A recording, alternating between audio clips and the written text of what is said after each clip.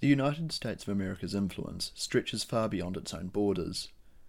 Perhaps this is only natural for the world's largest superpower, but it seems that the whole world is obsessed. Take my homeland, little old New Zealand. Even in the liberal enclave of Wellington, people are watching the US presidential election far more closely than our own politics. I'm certainly not immune myself. As much as I hate myself for it, I watched 2 of the 3 US presidential debates and followed the Democratic and Republican primaries very closely as well. I try to keep abreast of New Zealand political happenings too, but the presidential election is certainly the most topical. So why is it that the USA fascinates New Zealand and the rest of the world so much? Join me as over the coming months I travel to the United States of America and search for the answer to that very question. My name is Mike Peebles, and this is Outside View. He's a demagogue. Ooh, check out his rise. He's a demagogue. Fatally famous. He's a demagogue. He pleases my fears. A demagogue. My shadow side dreaming. The demagogue. It feels so good to be dumb. On the morning of my departure from New Zealand, I decided to canvass a few people at the airport on their opinions on the US presidential election. Excuse me, ma'am. Do you have a moment for me to ask you a few questions? Yeah. So I'm recording a podcast, basically going over to the US and trying to make a podcast about New Zealanders' attitudes towards the United States. Yeah. So I was just wondering if I could ask you a few questions for that. So I suppose the big question is, have you been following the presidential elections recently? Yes. Yeah, it'll be interesting. Any thoughts or opinions on it? I don't know. I think obviously no one really wants Donald Trump. That's fair. But all the email stuff that's come out with Hillary Clinton, Yeah. don't know how it's going to go. So You reckon it'll be a close run thing then? yeah, sadly. I don't believe that either of them are suitable. Yeah. Yeah, Bit of a mess, you reckon? yeah, but if I was an American and I had to vote, I think I would go Clinton. Yeah. Yeah. I only recorded 2 interviews, but it was fair to say that everyone had an opinion. All people that I spoke to had a solid understanding of what was happening in the US, despite the fact that none were actually American. In the people I spoke to, there was a sense of bewilderment that neither option for president was ideal, although everybody thought that one option was far worse than the other. No one, including me, could figure out how things had gotten to this point. I decided to talk to an American friend, Sarah Martin, to get her perspective about how it had gotten here. I mean, what do you think has gotten America to this point where you've got Trump and Hillary?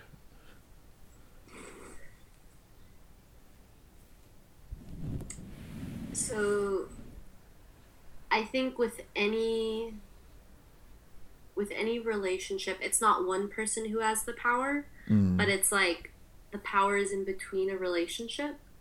And so, kind of as an example, it's like some people view Trump as like the end all, like, oh, it's his problem. But like really, it's like, it's the American people's representation of what's going on. Like even a ton of people my age, young people, we love Bernie Sanders. Yet like if we're including yeah, and he's awesome. But like if we're including the rest of America's perspective, like America wasn't ready for Bernie Sanders, and if we were, then he would have been one of the choices, you know? Absolutely. Okay. And so it's kind of like, yeah, it's just, sometimes we have this idea of where we want to be and then where we actually are. And I think also it's true, like, I think there's a lack of communication between, like, conservative groups of people and then liberal groups of people. Like, a lot of my friends, for example, I think everyone likes to say they're moderate, but, like, a lot of my friends are probably more in the liberal sphere, you know? And I think, like, I don't really understand the conservative viewpoint as much, you know? Like, people don't, like, it's just, like, I think they live in different areas. Like, people who are more liberal tend to live in cities, whereas people who are more conservative tend to live in rural regions. So it's kind of like, first of all, there's not that basic communication. And then it's also kind of like, since we don't really get to interact together and play together, it becomes harder and harder to understand each other. And so I think, like, this shift has been happening for long enough, and even, like, American politics have been polarizing overall. And so it's kind of like, it's just kind of a work in the making, Yeah, no, mate, I get what you mean. Okay, and who would you reckon that you'd vote for? I did vote for Hillary Clinton. Oh, good on you. And I'm really, and I'm proud of that, and it's happened. It's done. Yeah. And I think for me, it's not even about looking at who's the worst candidate, but, like, I'm someone who I like to think about things in terms of what is constructively available. So, like, out of the options that are constructively available, like, who's the person, like, I personally value people who are going to be constructive for communities, who are going to empower communities, who are really good at listening, people who are responsible with, like, America's weapons, like, and someone who has some experience, and to me that's Hillary Clinton, so she happens to get my vote this election. Yeah, I mean, people say that she's the best of two evils, but I'm not even that convinced that, like, she's that evil. Yeah. Oh my gosh, thank you so much. Like, yeah, I agree. Yeah, it's just, I think people just are almost too uncomfortable. I think people, perhaps deep down, are a bit uncomfortable with the idea of a female president, but they don't want to say that. Maybe. Yeah, like, so one thing that sticks out to me, like how you were saying people are probably uncomfortable with a female president, like, I definitely think that I see that in so many ways. And it's like, it's not even about what we consciously think, it's about that gut reaction. So even for me, sometimes when I see Hillary, I'm like, I get this weird feeling, and then I'm like, oh wait, like, who else is that powerful in the world? Angela Merkel, that's it. Versus, like, there's so many male examples of that sort of thing, and so I'm kind of like, yeah, I like your perspective. Yeah, it's a good one. Yeah. Okay, fair enough. And so, obviously, how long have you been in New Zealand for now? Since February. So quite a while. So, have you, learned anything about our politics since being here?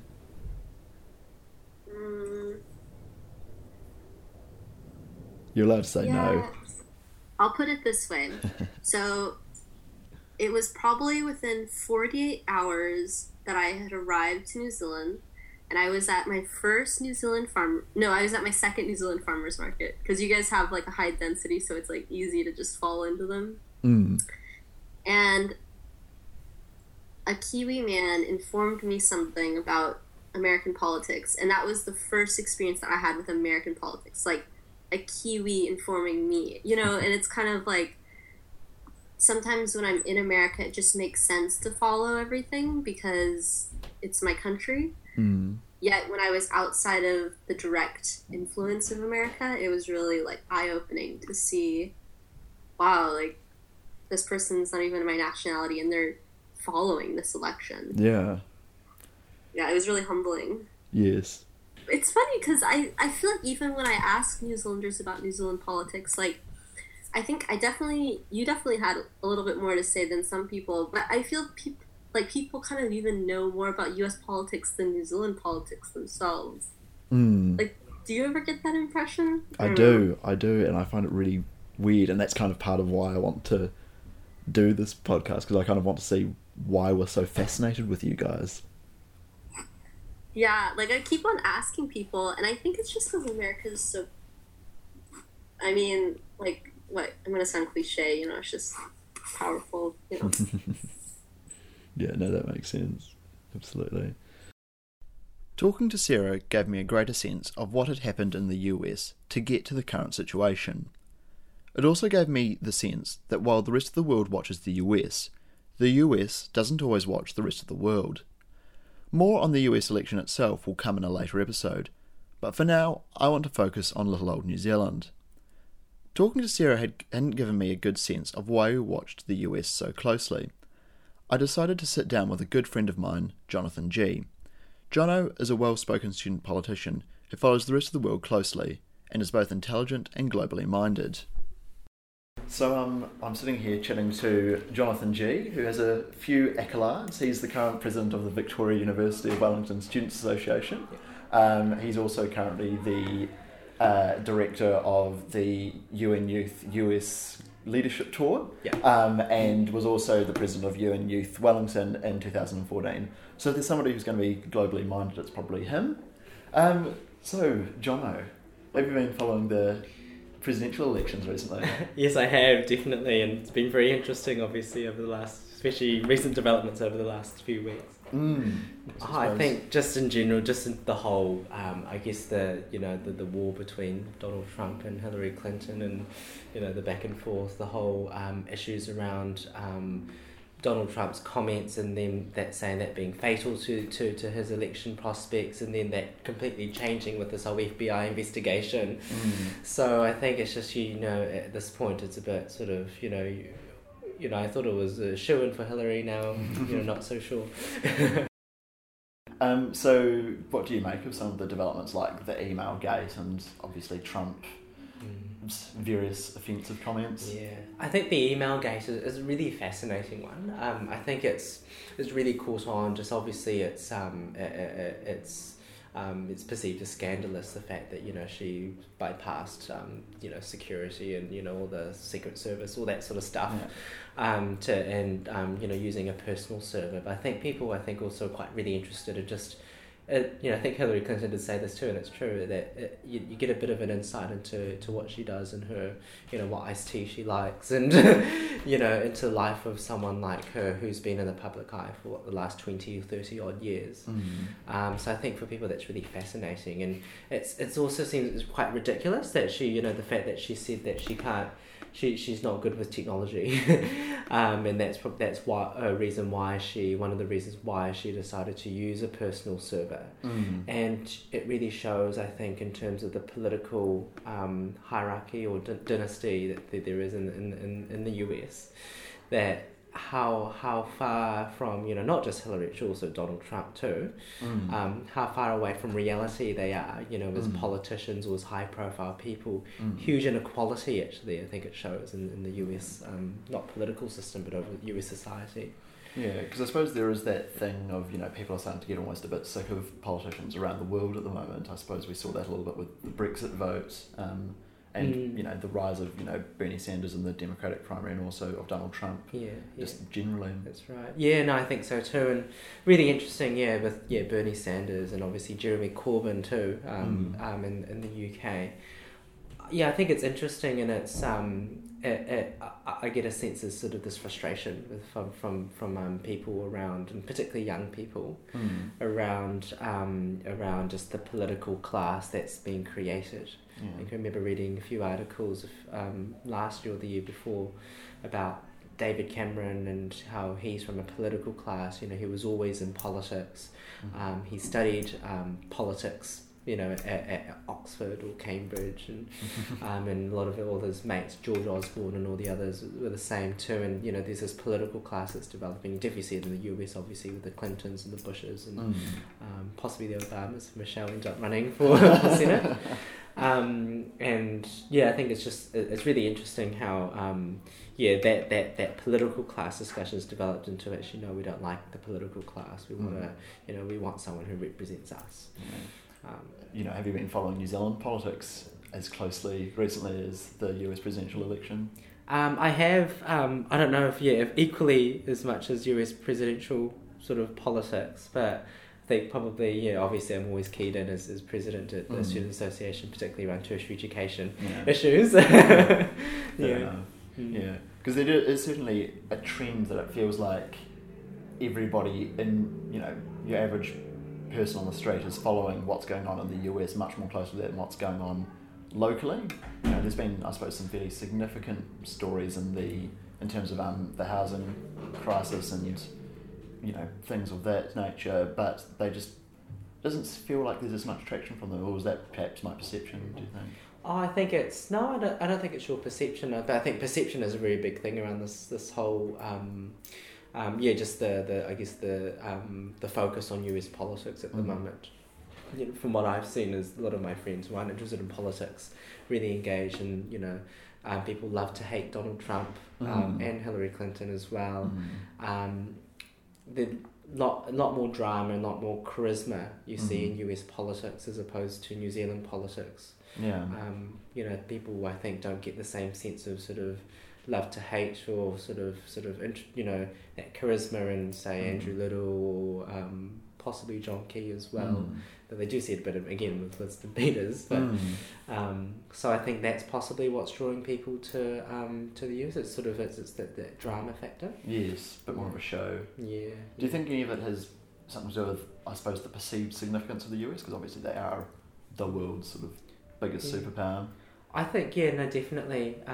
Just guess, even in the whole film sort of side of things as well, with House of Cards, Scandal, the other ones like Madam Secretary, and all these other political TV shows, TV dramas are coming out.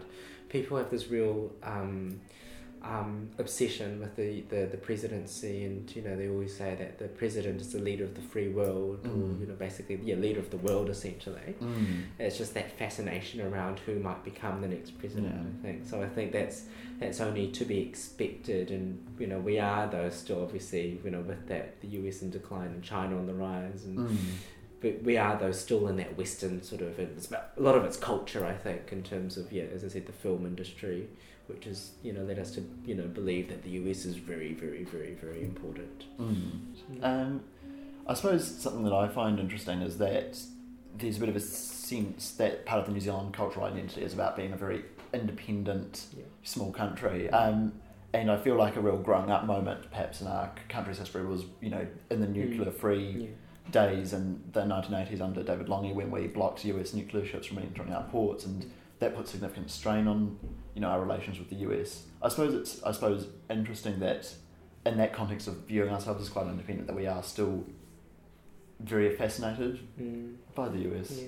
No, I think it's a very good point, and you're right. We are very clear around our position that we have an independent or principled foreign policy. I would go back to the whole what I said about culture, and how much that's had an effect as well. Yes, we can be independent in terms of our foreign policy, in terms of we're an independent country, but inevitably, we are a very, very small country on the other side of the world. We need to engage in free trade. We need to be engaged in foreign affairs as well. Culture as well, in terms of, yes, a lot of Kiwi dramas coming up and TV shows, but most of us watch, we're on Netflix looking at US dramas and stuff like that. Yes, we are independent. I think that's still true, but we've also informed we are very, very interdependent as New Zealand citizens, I think. Very engaged in in the sort of cultural side around TV shows and all that.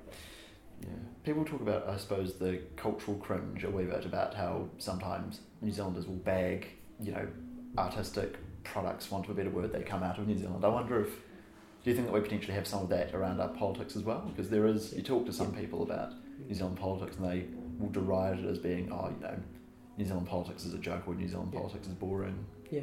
Oh no, I think so, and I think it's possibly that tall poppy syndrome. That New Zealanders, we're very modest people. We don't like people who show off or who are very confident in their abilities, and which I think is in some ways is a good trait, but in other ways it's just you sometimes preventing success. So.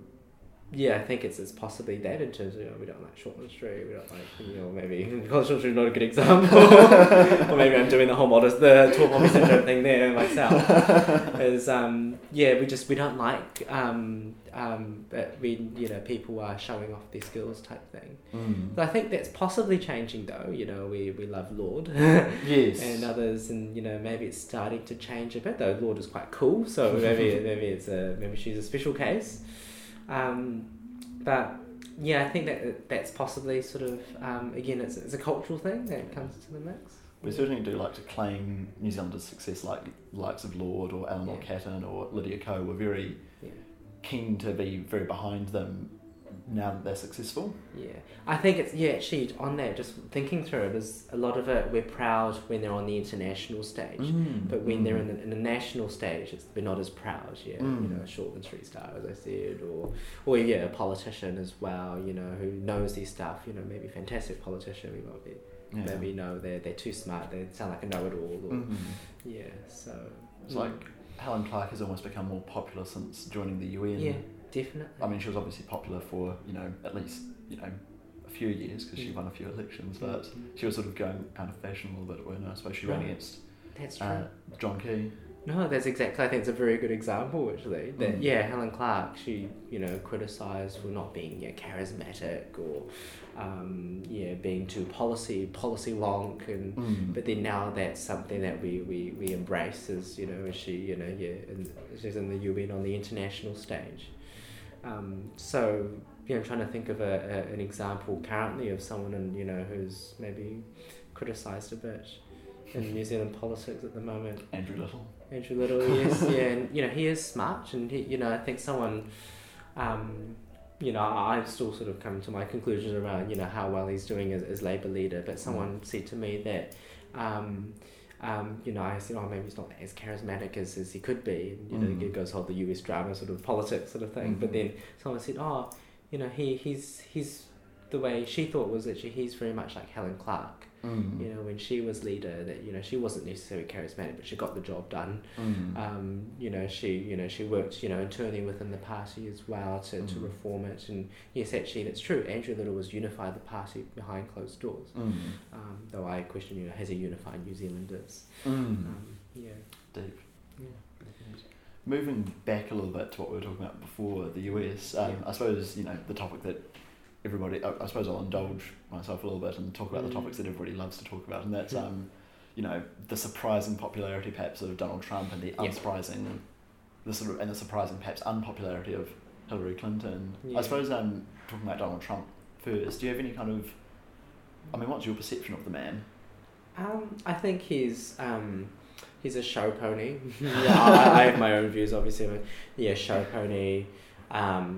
Sweeping remarks which have no backing, appeals to the disenfranchised, which has been his, you know, why he's been so effective. You know, I think, as I said before, there's a Winston Peters factor to him, which is, you know, improved his popularity, and though it was surprising though that he won, and I'm, you know, that you know, that but it's possibly around, there were so many candidates. Republicans, they thought of, you know, the presidency for next year is theirs to win, because there's been a Democratic president for the last 8 years, but actually, you know, they shot themselves in the foot where I think too many candidates, or too many establishment candidates like Ted Cruz, Marco Rubio. Ted Cruz wasn't, I suppose, especially establishment. I suppose he was part of the political sphere, but he was perhaps slightly alternative views, maybe. Possibly, though I think putting him against Donald Trump, definitely establishment, though. In terms of relative, it's sort of everything's in, you know, in relativity to each other. Yeah, good point, actually.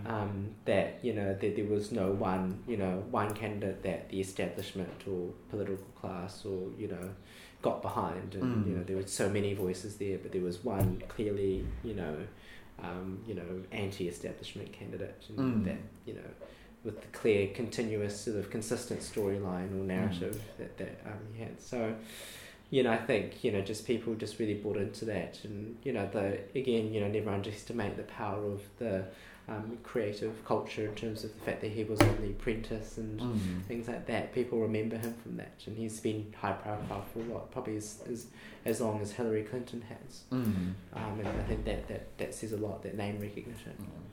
Do you think that he also, perhaps, with some of the things that he said that have been so controversial, do you think that there's a subset of the population with a lot of underlying biases? Do you think that he perhaps legitimises some of those biases for them? Yes, definitely, and that's really unfortunate. You know, around the whole anti-immigration, Mexico building a wall, stuff said about China and stuff like that, or just to think he's just really. It's really unfortunate actually in 2016 that some of these things are being said, and you know, the fact that we thought Hillary Clinton was sure and she now isn't, I think is actually really, really scary for the world at large. Yeah, I remember listening to something that there was an interview with, I think, a young gay black gentleman in the States who was surprisingly also a Trump fan, and they almost seem to think that Trump supporters, because particularly earlier in the campaign Trump was so vague about what he actually did and didn't support because he made so many conflicting remarks, there was almost a sense that supporters could make of him what they wanted to. They could almost decide what sort of a candidate he was. Yeah. I think again it's a whole love to hate or love to love Donald Trump, and it's because people are talking about him so much, the fact that he ran in the first place and everything, is that people come to their own conclusions. I think around who he stands for or what he stands for, and who he represents and everything. So I think it's a really fair point, and probably he doesn't seem polished, but actually that's probably a very smart move. He's seen as more relatable, even though he's a billionaire and everything like that. Very much like Hillary Clinton. Actually, I think they were good friends before this whole presidential campaign started. So he's very much part of that sort of class of celebrity and people like that, but because he's not polished and because he speaks his mind and things, people become really attracted to him. And then I suppose moving on to on the other side of the spectrum, Hillary Clinton, who in theory, I remember her being quite popular at the time when she ran against Barack Obama in the Democratic primary in 2008, but now she just seems to be really struggling.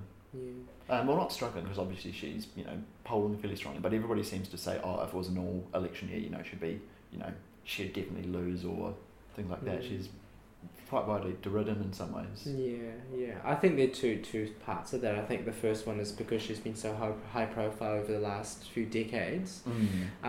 There's so much, her life is public. There's so much to criticize about it, especially because it's a presidential election. The skeletons, everything all comes out. So I think with that, means that she's very easy to criticize. I think on the other side is the whole, I think, gender, politics of gender, that, she is hugely competent. She's been Secretary of State, First Lady, Senator.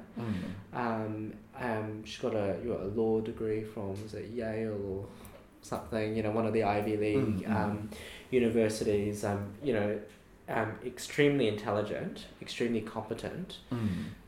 But I think there's some sexism there around, Americans have never comprehended a woman president. Firstly, they can't comprehend it. Secondly, they create this sort of really high expectations for someone like, for her as a result of that. It seems like people telling her that she needs to prove herself, but I think she already has. So I think it's just really sad actually, and just with someone like Donald Trump who says things that that talk speak to people's biases and everything like that, really fuels the fire. So it's created the perfect political storm, I guess, in terms of just that whole loggerheads between the two candidates. Absolutely. And I suppose that email thing, which has been, I suppose, very topical recently, do you think that's been perhaps overblown in that attempt to hold her to a higher standard, or that subconscious holding her to a higher standard, or do you think that is a legitimate political issue? It's tricky because don't know what's going to come out with the whole FBI investigation. I think it's probably quite it's probably a good thing for her in that the emails are is the worst that the other side can find. There's nothing else there around. I guess there have been actually, take that back, around the whole Wall Street speeches and things like that. Though a lot of those were private, and they haven't really been able to jump onto that. I think there's more something there than the emails. But I think the emails, they kind of go to the, as I said before, in the heart of someone so out of touch with the sort of common person who generally understands technology, understands sort of emails and stuff like that. If they get given a work email, they would use the work email. That the fact that she didn't do that, it's just ridiculous. And I think it's probably a very smart move by the Republicans to try to discredit her and say she's out of touch, all that sort of, and just the fact that they have been released as well. And again, it's just that fascination. So I think it's a media frenzy, definitely, but possibly an effective one. But time will tell. We'll wait till next week. Yeah. Well, I think that's roughly all the questions that I have. Do you have any Great. closing remarks or comments that you'd like to make, or any insight into anything? Insight into anything? I don't know. I don't think. No, I think I've covered everything. Covered all my thoughts. Revealed all. So no. Thanks very much. Excellent. No, thank you, Jono. Jono and I covered many things. We covered our cultural links with the US and New Zealand's tall poppy syndrome. We covered Clinton and Trump and our fascination with what happens in the US. I agreed with Jono that as such a big and powerful country, the rest of the world is drawn to what happens in the US. Particularly in a small country like New Zealand, with a bit of a political and cultural cringe, the US feels significant. New Zealand doesn't exist in a vacuum, so perhaps it is natural that we follow what happens in the rest of the world. There was also the entertainment factor. Talking to Jono helped me clarify some of my own thoughts about the Trump and Clinton campaigns. The polarising nature of the two candidates has fueled the drama of the election, making the US election entertaining as well as significant. Having had these discussions, I had a better sense of why we follow the US so closely. But what I didn't have was a sense of America itself. How did US politics get to the state that they're in at the moment? What has led to the polarity that makes the US presidential election so addicting? Next time on Outside View. Those tiny vulgar